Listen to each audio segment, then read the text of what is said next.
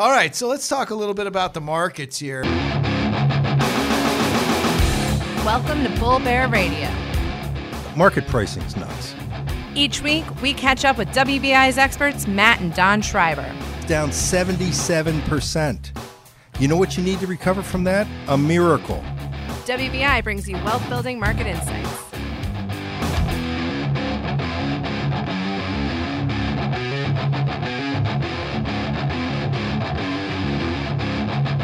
Hi, I'm Matt Schreiber, and this is Bull Bear Radio. It's episode number 55, and Volatility's back, baby. Don Schreiber, you with me? Double five, let's go. Wow, that was loud. Holy cow. Don's fired up. You have a couple too many cups of coffee today, brother? I'm getting there. All right, so S&P Got some 500 high test on board. Yeah, you know what was a little whacked out last week too? The S&P 500 down 4.6%. Yeah, but I got the bull blend going today, man. Look at that market rally. Oh. Well, I think it's been a little bit more bear lately than it has been bull, Don. Last 3 weeks, man, down 3%, over 3% week number one, week number two, up 3%, and then last week down 4.6%. I'd say it's a downward trend. What do you think? I'd say so. So market's been bleeding a lot of red ink. Yeah, and we have dipped into correction territory now, or close to it, about 4 times this year. So you had January, and that late January move, October, November, and December, where we've gone from highs to a low again. We crept back up. We visited that low, went back up, revisited the low again. I mean, this is getting nuts. We have not seen that 3-week up, down 3, up 3, down 3. We haven't seen that type of week-to-week volatility since 2008. And in fact, in the last 2 months, the market's done 5 consecutive days negative 3 times. That hasn't happened since 84. Like, Don, where do we go from here, man? People are freaking out. One of the things that surprises me is people still think the market's really up strongly for the year. And it's negative for the year.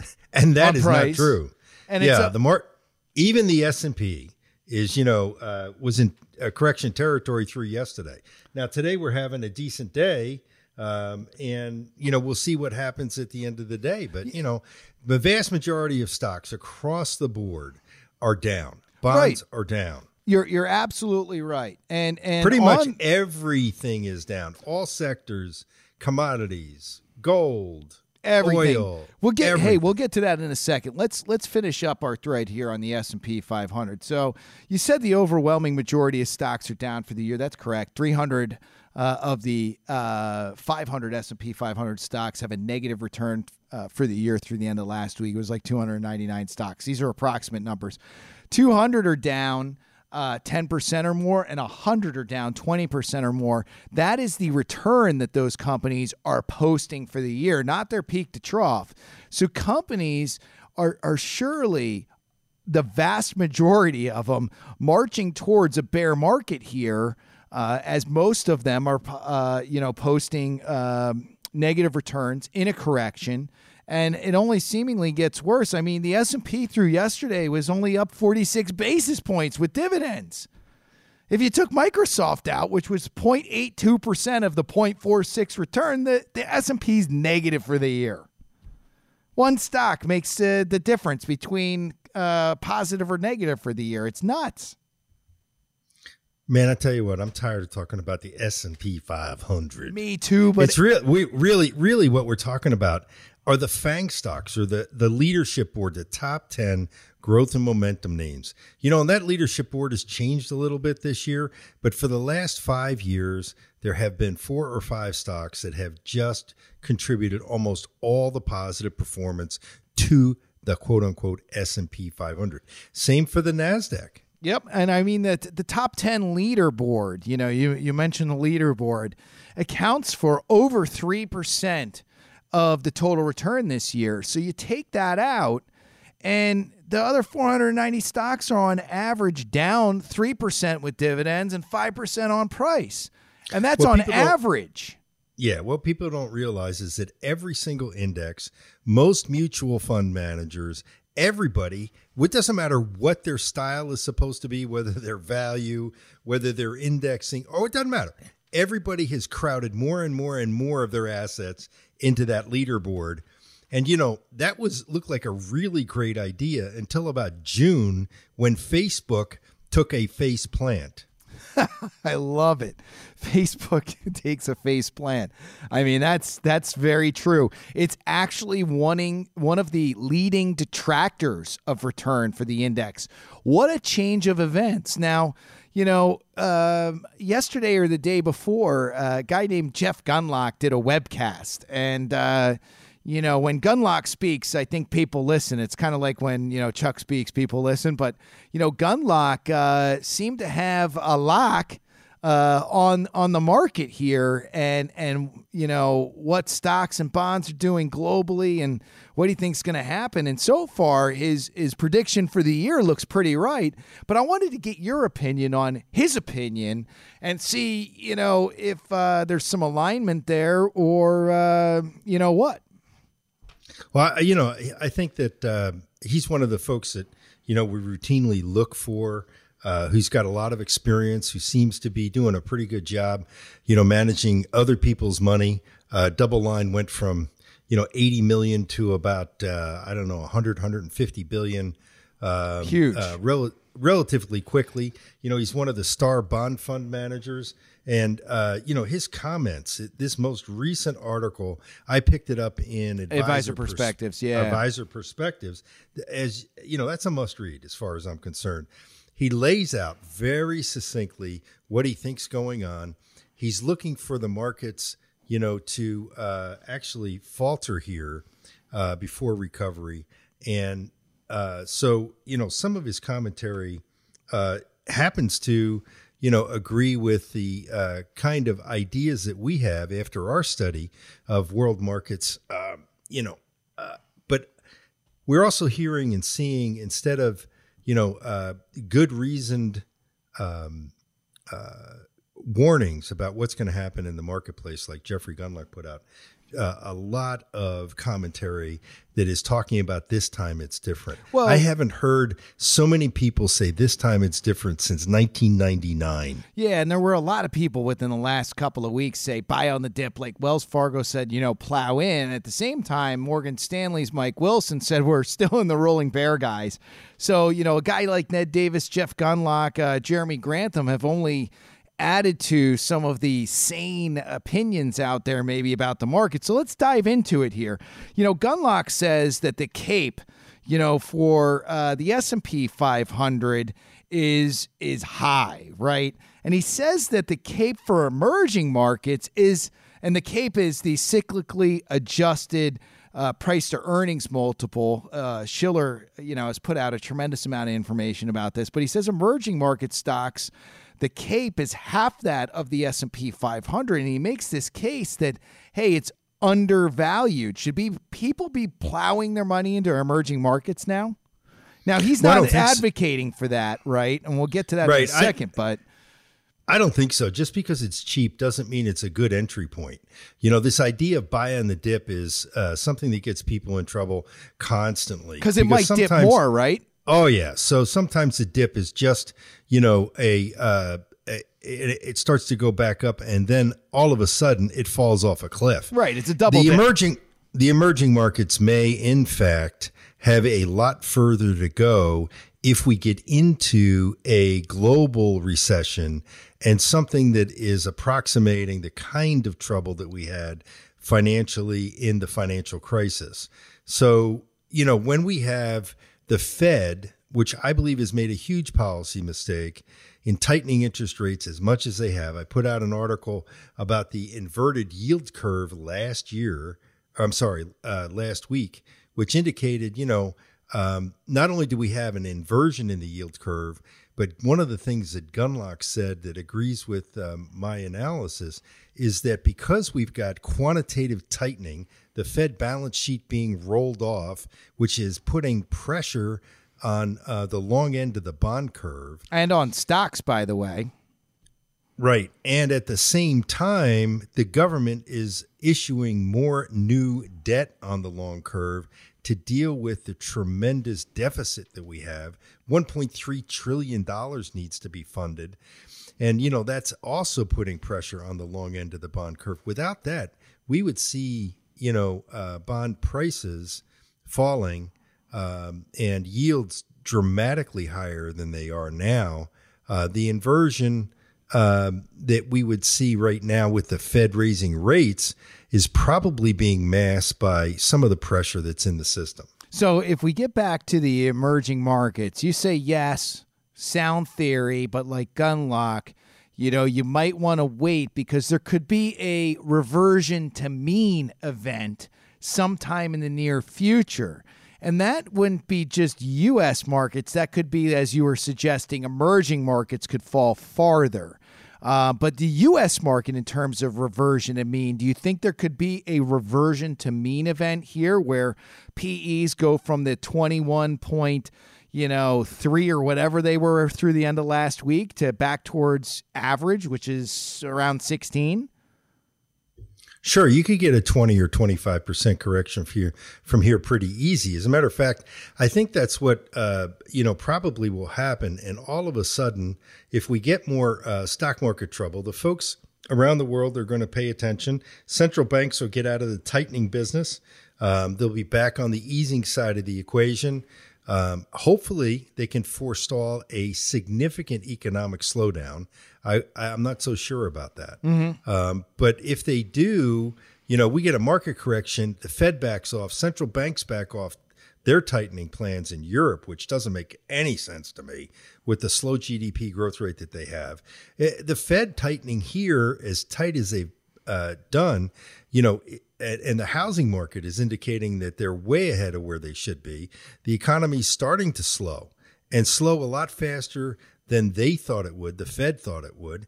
And, I think people are concerned about that growth. They're also concerned about how, profit comparisons look next year to the, really high hurdle comparisons we had this year. First quarter was a 20% growth rate over the prior year's quarter. Then we went to 24, and I think we were up to, 27 or something like that for the third quarter. These are going to be really tough comparisons. And I believe corporate profits are going to look the growth in corporate profits will look pretty meager next year. So, and that could, if you go from, great growth rates to more average, this could cause that reversion to mean. Is that kind of what you're thinking? You could have a bear market correction pretty easily. I think if you do, that could help actually adjust policy so that we get a resumption of growth much quicker than what we normally would have to, or normally you would have. And, maybe you do get a rally in emerging markets, which should recover first sometime before the end of next year. Now, are markets signaling, right? The moving averages recently, the 50-day has now fallen below the 200-day moving average for nearly 80% of the global markets. They're in what they call a death cross pattern. The death cross. Does this mean that, the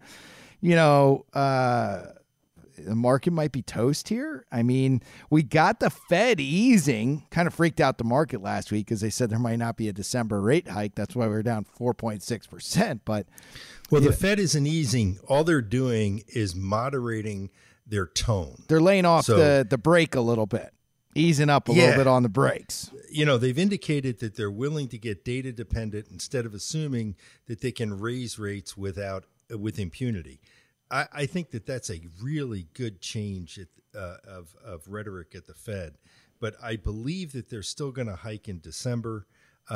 We don't need another rate hike. We've talked about this before. We're having a off of a 25 basis point Fed funds rate, a 2.5 Fed funds rate if they raise a quarter in December.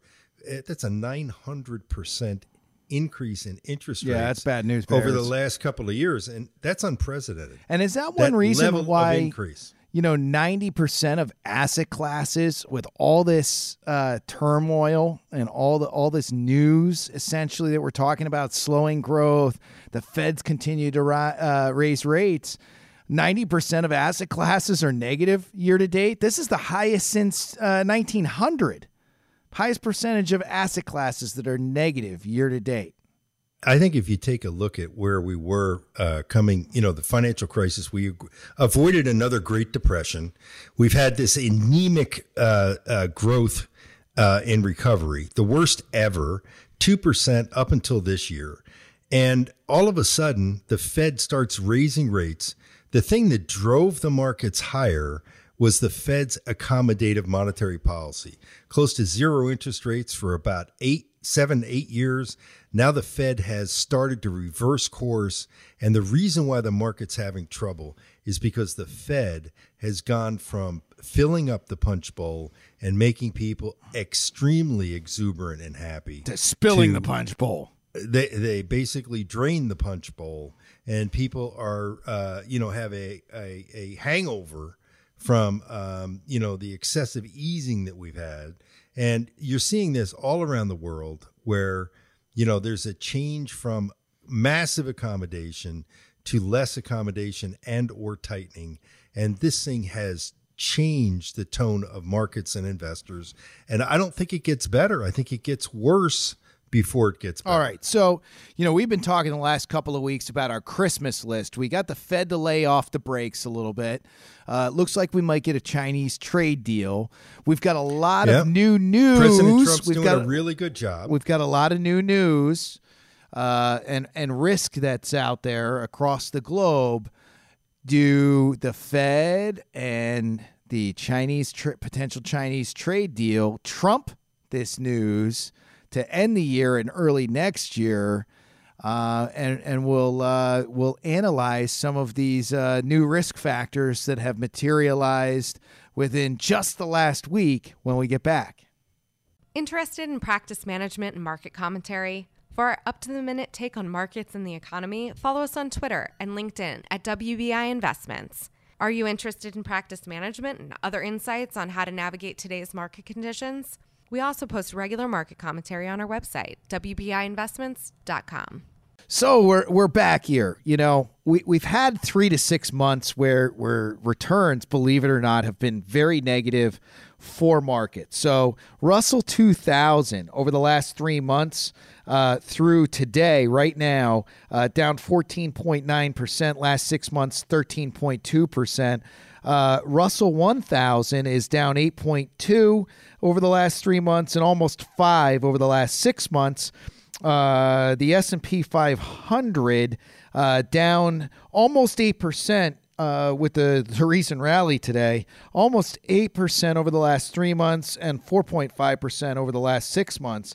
Bonds haven't even helped people, as there hasn't really been a flight to quality until the last decline here. So, Don, we got the Fed out of the way. We might get a Chinese trade deal, but we've got some rising risk around the globe.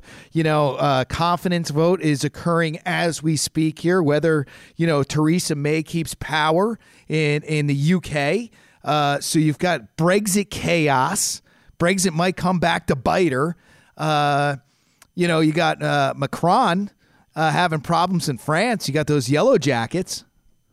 Yellow jackets are stinging Macron. That's for sure. We've got that lady in China, who's works for one of the larger tech companies, who is dealing with business dealings with Iran that they tried to cover up, and that is almost getting in the way of a trade deal. But Trump said, hey, I'll intervene here. He wants to get that Chinese trade deal. But at the same time, he's got these, that not only the House of Commons in the UK is revolting against May, but you got the House of Representatives that might in the new year. Are these things that the market can overcome? House of Representatives are going to definitely revolt. Probably one side of the House, the control, is going to really come heavy at Trump. And I think that it creates more angst for the market. It's really difficult with the global problems that we see that are going to face the news and investors along with some of the concerns about slowing economy, slowing corporate profits. The peak profits are behind us. Peak growth is behind us potentially. Yep.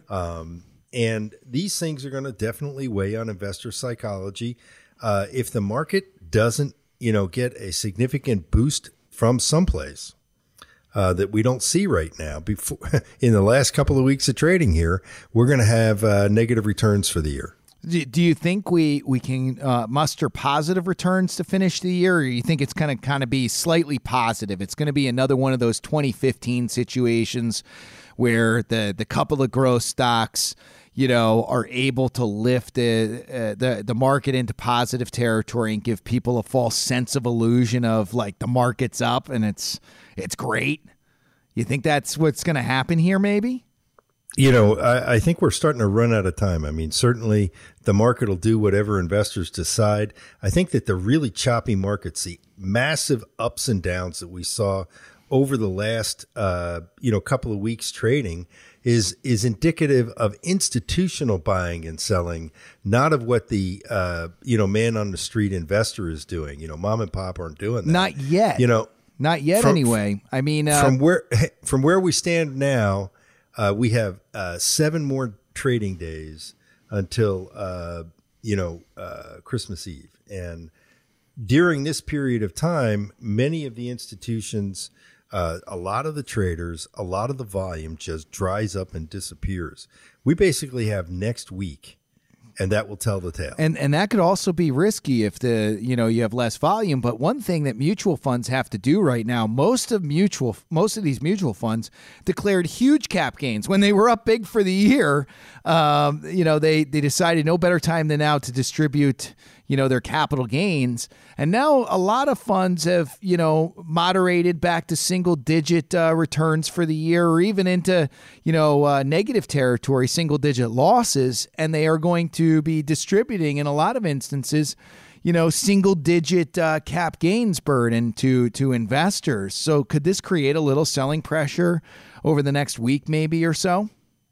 You bet. We've seen this before. I mean, investors, the last thing they want to tolerate is to have their fund down for the year, and yet the fund is going to distribute, a significant tax bill, on gains that they didn't get to keep. That's a disaster. And if they're not shareholders of record yet, we could see a lot of selling next week to try to avoid being sent a Christmas present of phantom tax. Right, and if investors are actually caught with these big cap gains and disappointing returns, that could cause some short-term selling to start next year potentially. Wouldn't you think?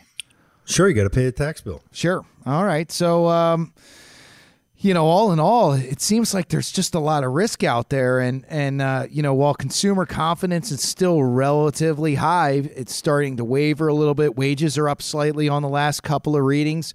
Home building and buying seems to be, down. And Gunlock says this, as we were talking about at the top of the episode, surprising to the downside. In the high-end markets, you're having, huge trouble due to the Tax and Jobs Act, New York, New Jersey, Connecticut, California. These markets are taking some, a lot of inventory, not a lot of buy-in. Prices are starting to soften. Interest rates are up. The cost to borrow is up. Are these things that start to have people reevaluate next year their lots on, life in terms of investing? Hey, no doubt the high tax states on both coasts are the investors that are there are going to have bigger tax bills than they did last year. And I think there's going to be a big surprise there.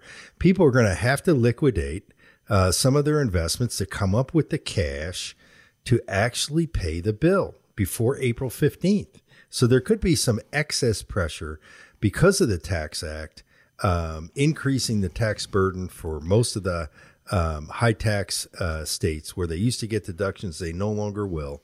And, that could be some additional selling pressure. That's a really something we got to keep an eye on. So there could be, a positive move to the upside due to some of the resolution in the Fed's tone moderating and a Chinese trade deal. So we could have a short-term upswing. Do you think volatility, like we've seen, is here to stay? A more normalized type of volatility profile and standard deviation for the markets?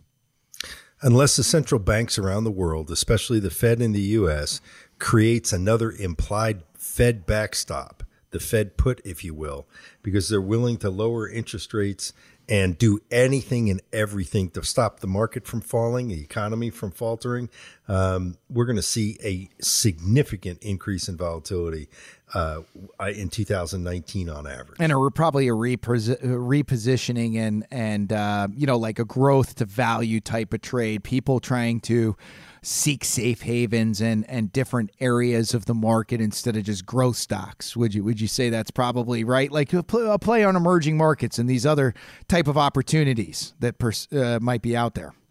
Definitely a rotation, but before a rotation, I think we're going to get a repricing of assets, investment assets across the board, because, there's a huge bubble that has been put in play, and investors really haven't awakened to the fact that the things that caused the bubble are no longer in play. They're not there anymore.